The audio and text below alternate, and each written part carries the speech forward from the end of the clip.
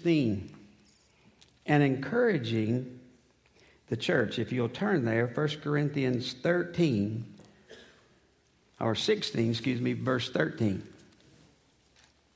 1 Corinthians 16, verse 13 and 14. Paul said, I want you to know something. When it comes to the Christian life, he says in verse 13, be on guard. Stand true to what you believe. Be courageous. Be strong. And everything you do must be done with love. As a matter of fact, the true meaning of spiritual growth is love. And if we can't live for Jesus without it, and I'm not talking about filial type love or eros, I'm talking about agape. You say, what does that mean? That means love with no strings attached. That means you got to love me whether you like me or not. And if we can't love like that, Paul says something's wrong. Something's wrong deep within inside of you. Something's not right.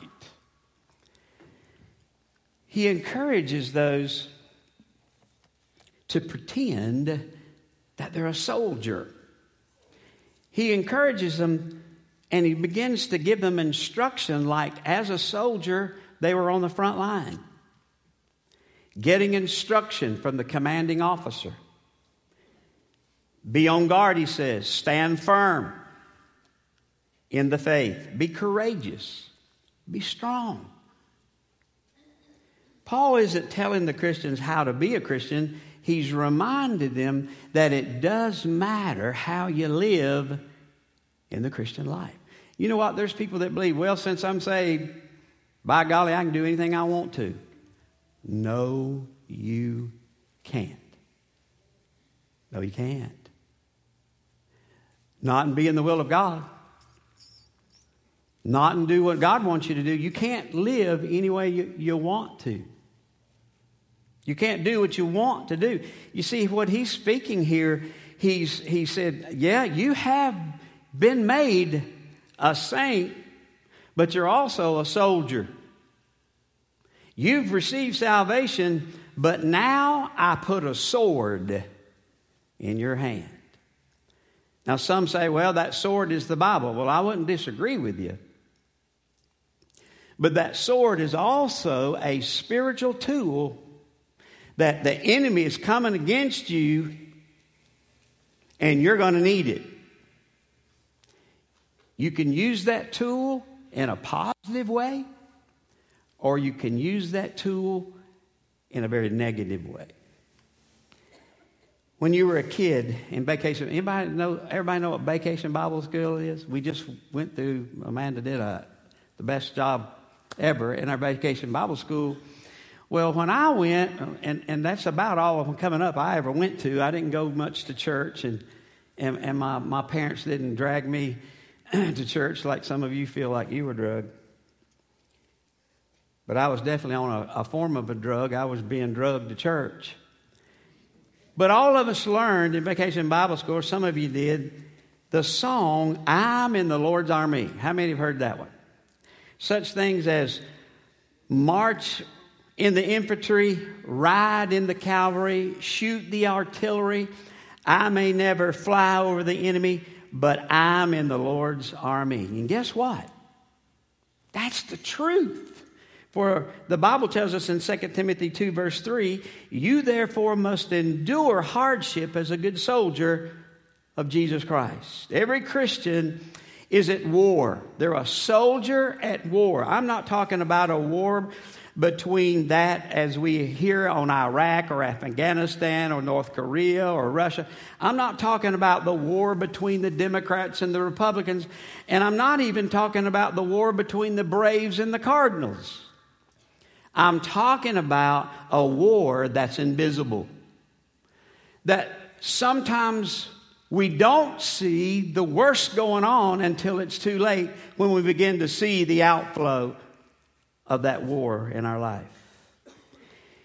You see, the war I'm talking about is a cosmic clash between the kingdom of God and the kingdom of the devil. I'm talking about the kingdom of light versus the kingdom of darkness. You see, you're not just in the middle of that war. You are the battleground. You are the target. And you see, when the enemy comes, he's not looking for anything other than you. And so when you get saved, all of a sudden, he didn't worry about you until then. Now all of a sudden, you become a major focus. You become a major target for him to come against you. The Apostle Paul gives the Corinthian Christians their last marching orders before he signs off. He talks about giving the Spirit-filled commands to a Christian soldier and to help them to live an effective Christian life in a very difficult world. Do you not find it a bit more difficult now to stand up for Jesus than maybe you did 5 years ago? Today, it's not popular at all to stand up for Jesus. It's popular to stand up for religion. It's popular to stand up for things that may look like they're of God, but they really aren't. You see, the Bible that we've been given, it determines the truth of which you and I live. And you know, the Scripture tells us in Job 34, verse 21, for God carefully watches the way people live. He sees everything we do. He knows every thought that we think. He knows every attitude that we have. He knows what we talk about and who we talk to. Hebrews chapter 4, verse 13 says, nothing in all creation can hide from him. Everything is naked and exposed before God's very own eyes. This is the God to whom we must explain all we have done in this life. I don't know about you, but there's some things I've done. It ain't going to be easy for me to talk to Jesus about. Now, you can sit there in your little pious spiritual world if you want to, but God knows you better than that. And he knows what you look at, and he knows what goes through your mind when you were not even brave enough to tell anybody. He knows all that. The other day, I picked up my phone. I meant to bring it out here. I don't like to bring it to the pulpit because it'll go off sure as the world. And on my phone, it said, my wife has left the house. How did that phone know that? That bothered me. And then when I got to work, it said, your wife is at work. Well, I knew that, but I don't need my dad-burned phone telling me that.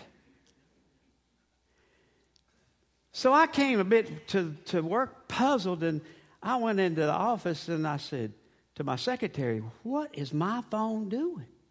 It's never done this before. She said, you have a new app on that phone. I said, I didn't put that app on that phone. And it's called Life 360. And I thought for a moment, somebody has tampered with my device. I have been compromised.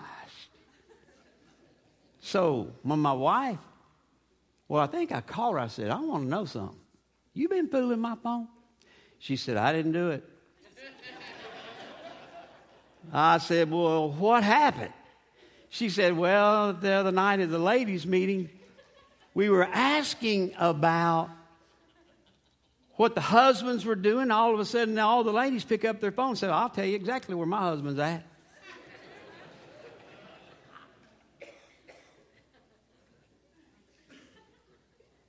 This device tracks every step your vehicle makes.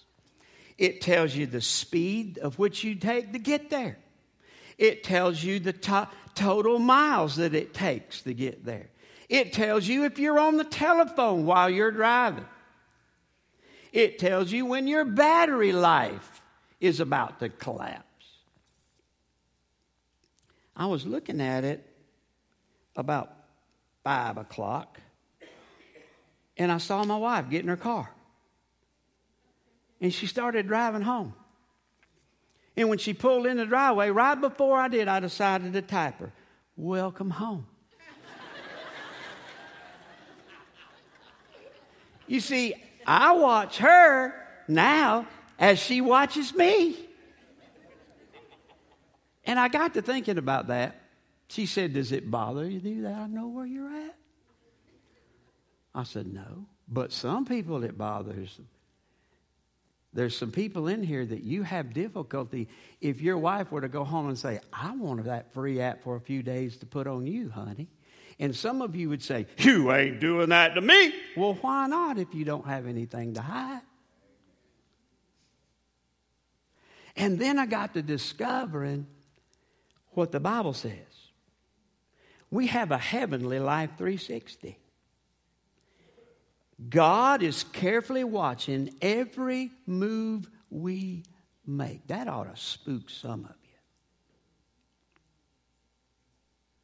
Every thought,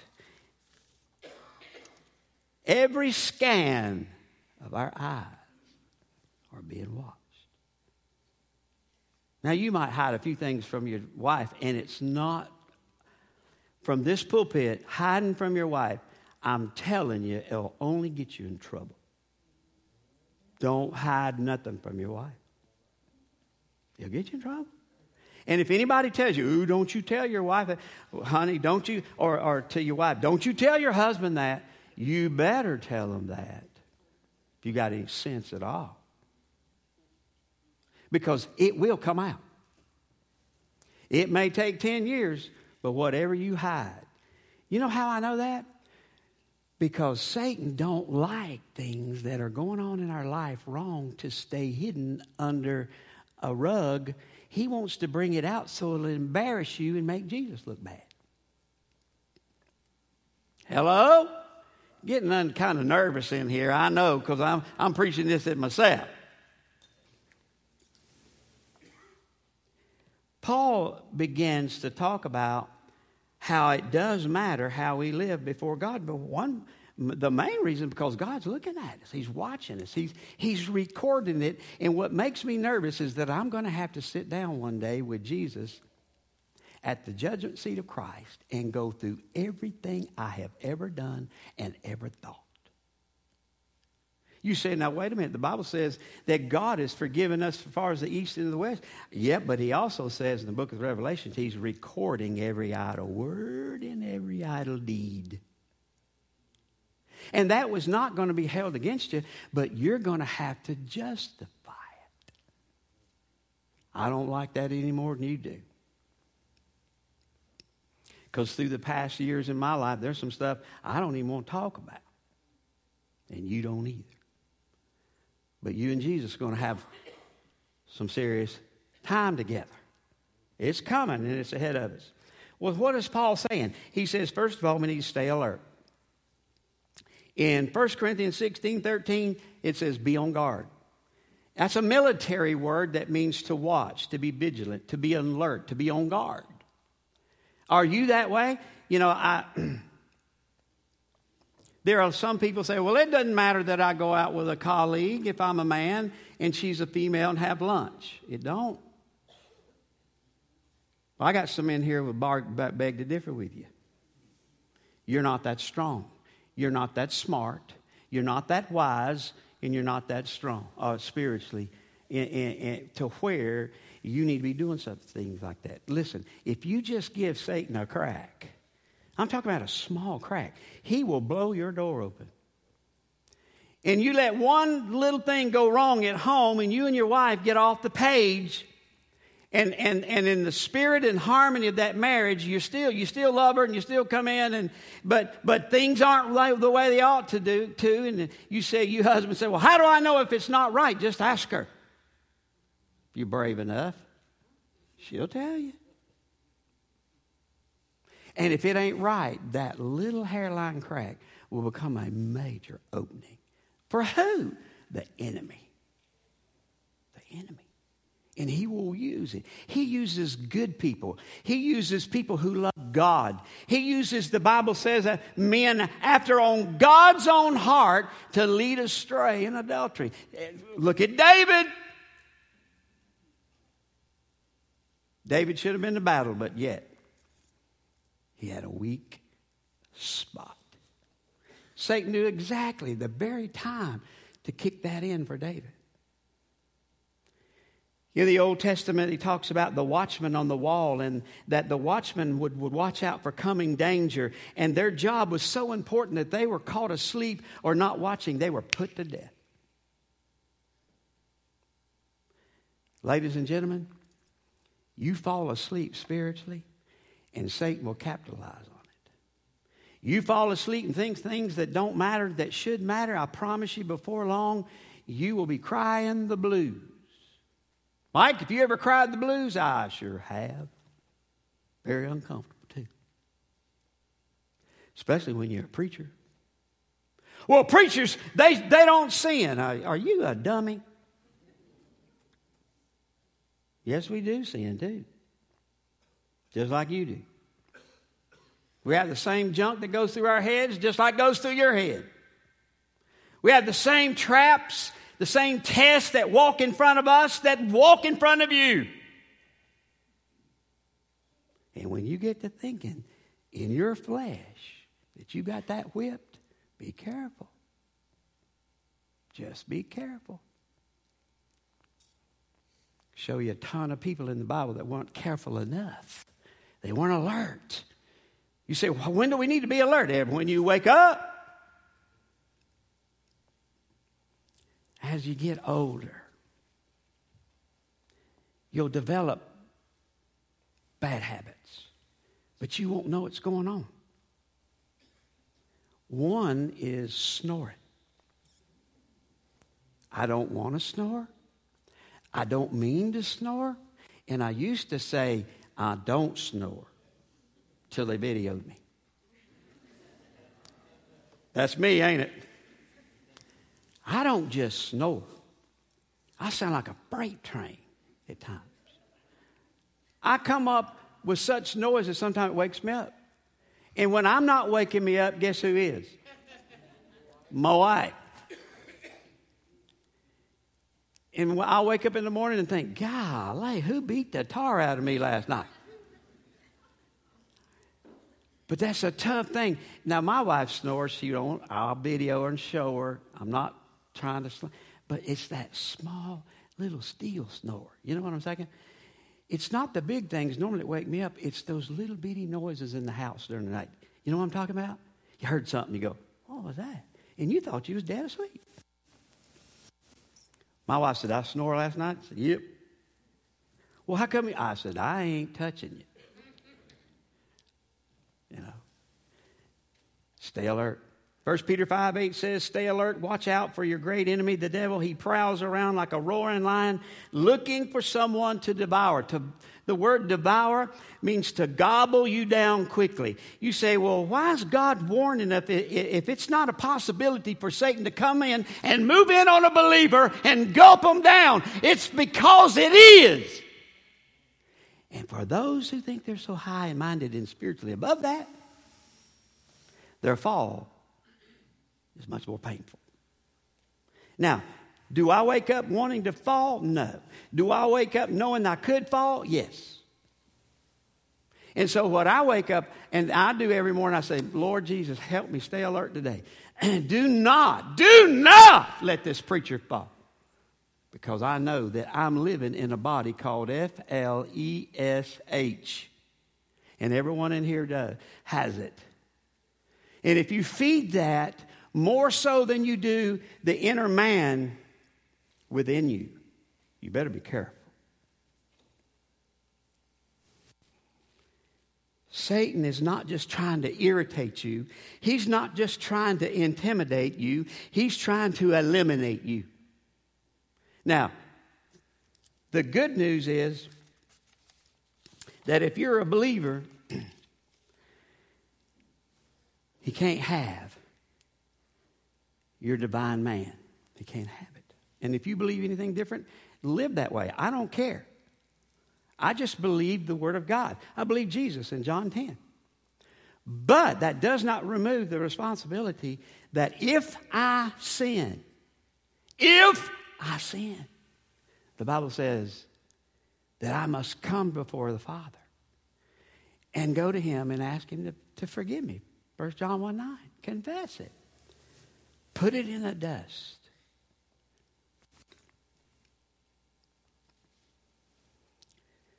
Ephesians 6 says this: we're not fighting against people made of flesh and blood, but against evil rulers and authorities of the unseen world, against the mighty powers of darkness who rule this world, against the wicked spirits in heavenly places.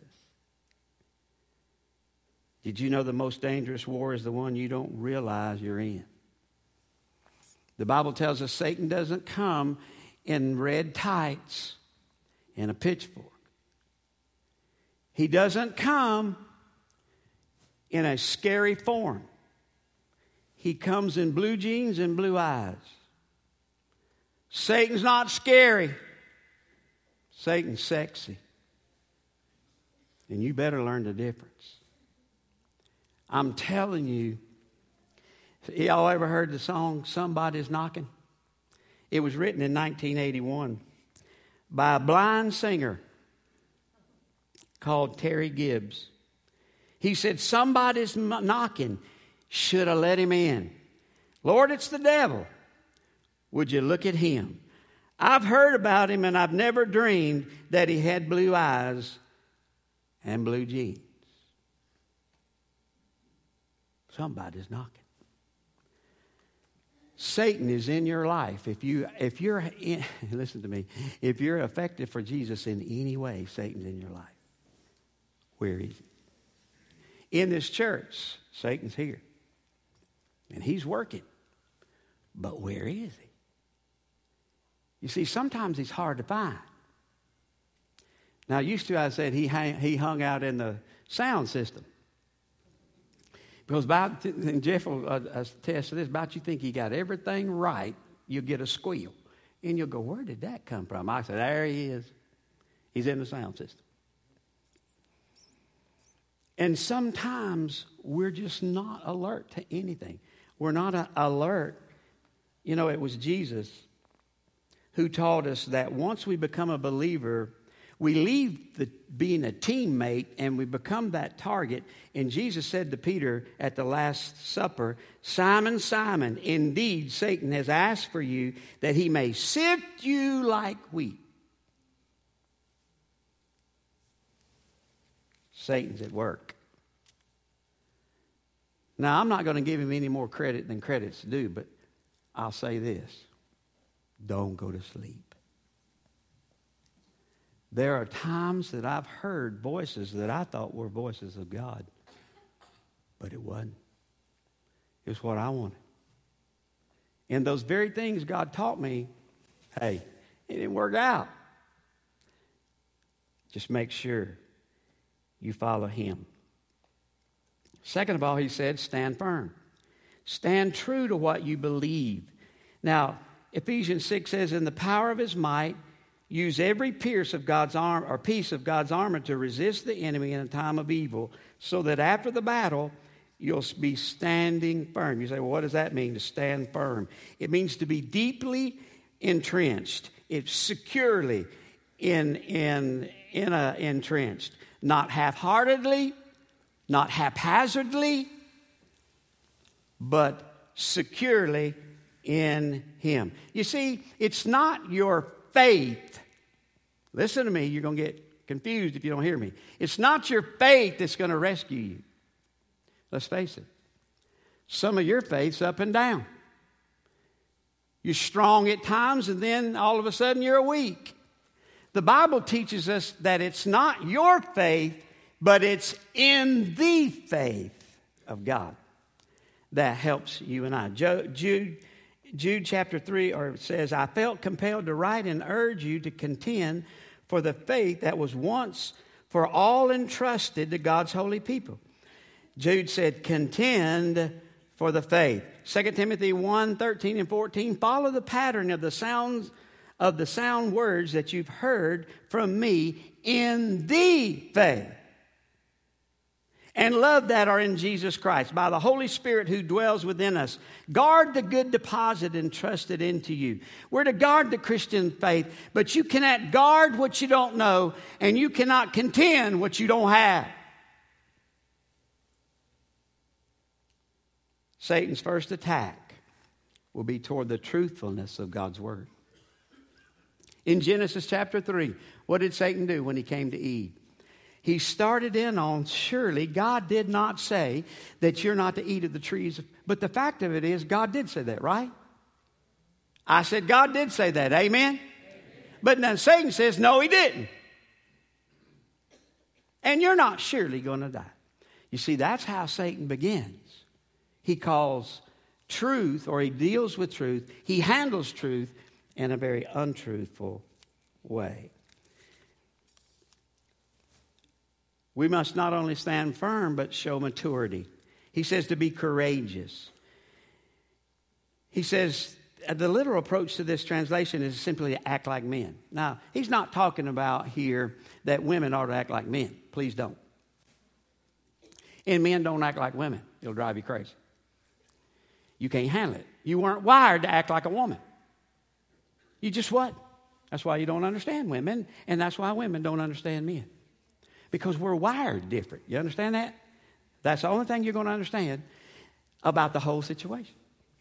But what he's talking about when he said, my daddy used to say, son, sit up and grow up and hush your mouth.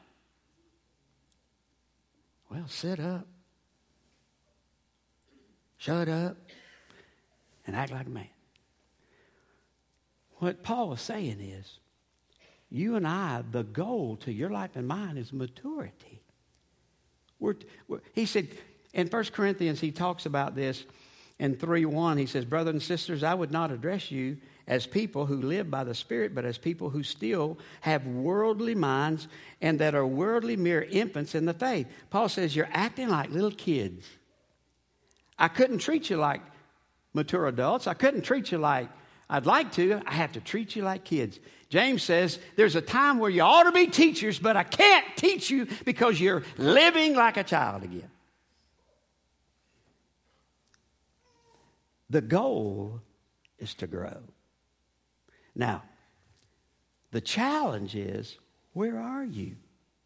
Where are you in your faith? In the faith, where are you? And let me tell you where you'll find out where you are. When your trials and your test and trouble comes, how do you handle that? Do you tuck tail and run? When the enemy gets after you, do you retreat?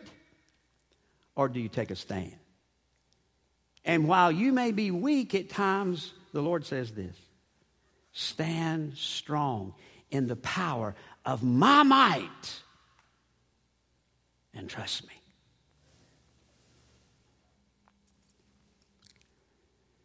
First John 2:16, for all that is in the world, the lust of the flesh and the lust of the eyes and the boastful pride of life is not from the Father, but is of the world. You see, around us, and sometimes even in our own lives, we're drenched with worldliness. Worldliness. And sometimes our mind, you say, well, how do we know? How do you know, Mike, when you're being controlled by your sinful desires? You're jealous of one another. You quarrel with each other. You know, you prove that you're being controlled by the desires of your flesh and not Him. I like this verse. It sometimes steps on our toes. But in James 2, he says this, my dear brothers and sisters, how can you claim that you have faith in our glorious Lord Jesus Christ, and yet you show favoritism to others? Here's what he means. For instance, Suppose somebody comes into your sanctuary, your meeting place, dressed. Now, the King James word says gay clothing. It's not talking about as we think about gay. We're not talking about that. But in the New Living Translation, it says fancy clothing. What he's talking about is expensive clothing. There are churches that if I go in there dressed like this and tell them I'm going to preach, they wouldn't let me preach.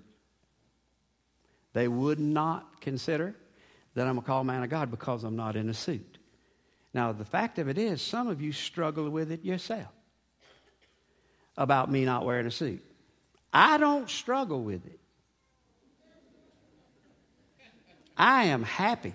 As a matter of fact, if my wife could and I died, I went last night to Preacher Moody's funeral and his wife, and I don't think any death is necessarily something you want to say cool, but I've never seen a husband and wife die within 67 hours being married 67 years of one another.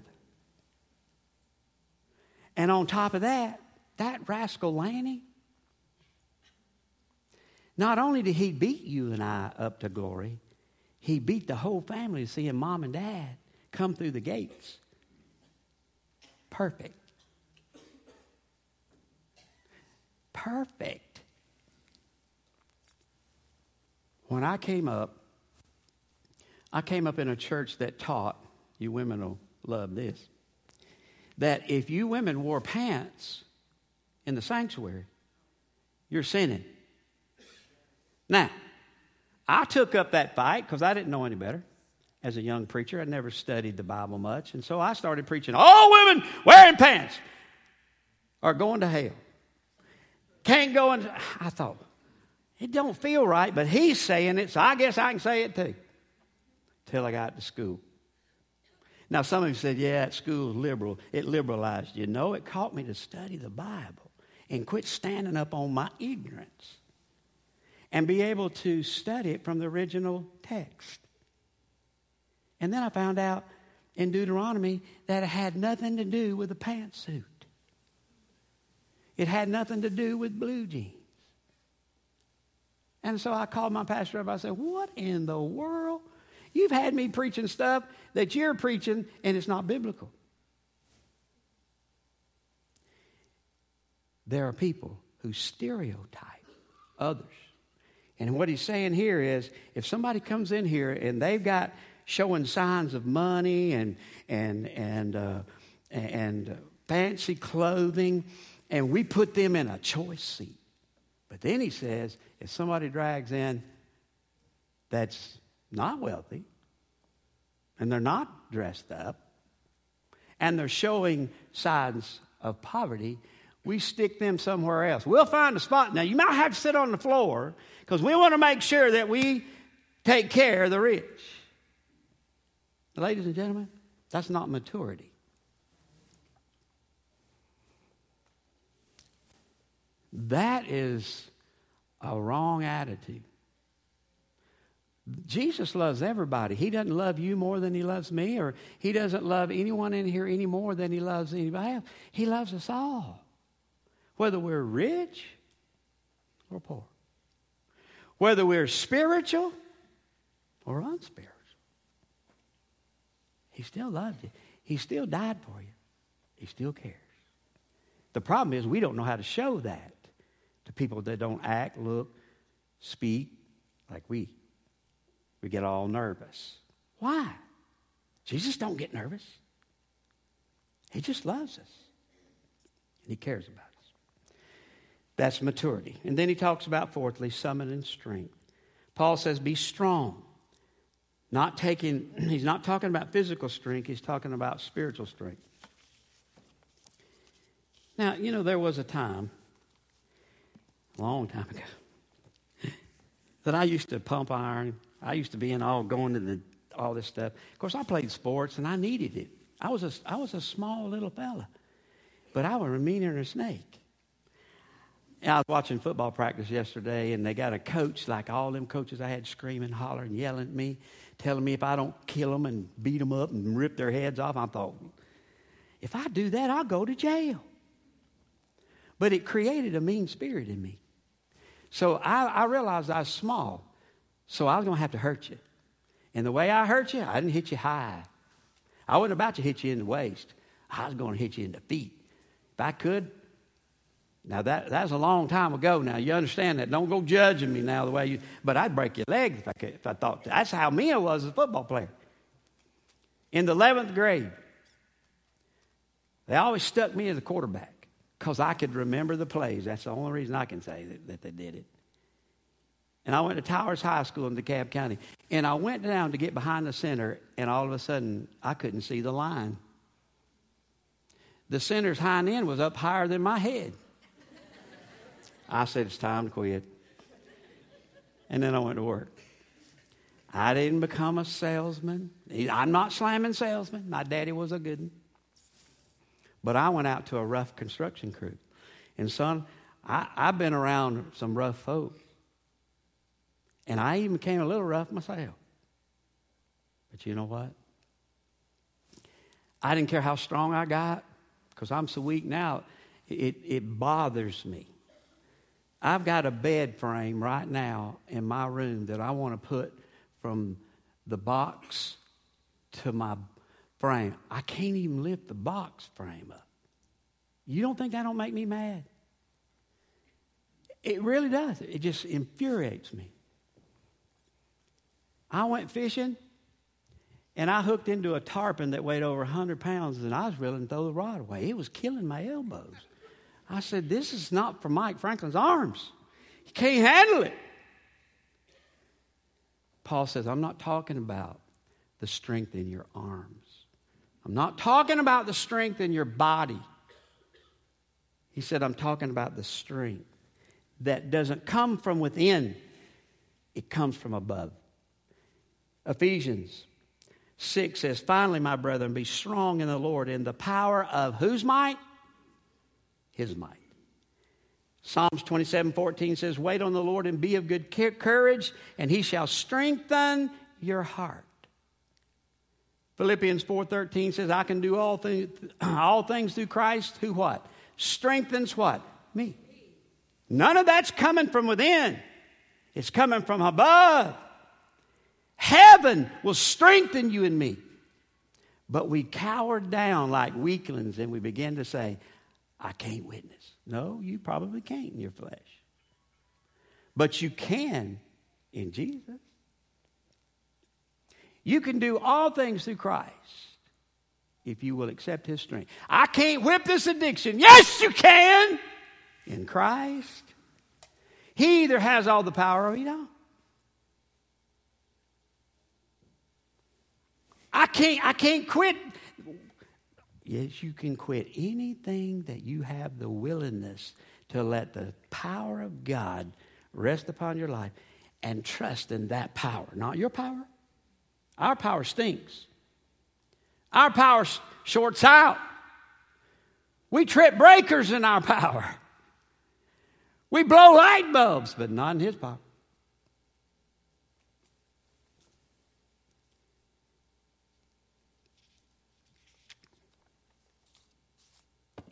"56 years, or 54, 56. Preacher Moody and his wife started to serve at the Lord at the Tabernacle. And I thought, dadgum, I don't have but almost 40 in. I'm behind. Then I got to thinking about the individuals through the years that have come to this church. And I guess they thought they were strong. Some of them ended up in jail. All kind of scattered places. My concern for everyone in this room is that you stand alert, firm, that you show maturity, because it'll show. You can tell me all you want to about the Bible. You can tell me all you want to about Jesus, but if you believe it, and if it's in you, it's going to show how you treat other people. And the strength, I mean, there's some strong people in here. Like I used to. No, I'm just kidding. Not as strong. There's some of you a whole lot stronger than I ever thought of being. But the strength that I desire for my life right now is the strength in the Father. Because I know what, no matter what comes my way, no matter what I may have to face, and who knows what we all may have to face, that I'll have the power, not in me, but in Him, to be successful.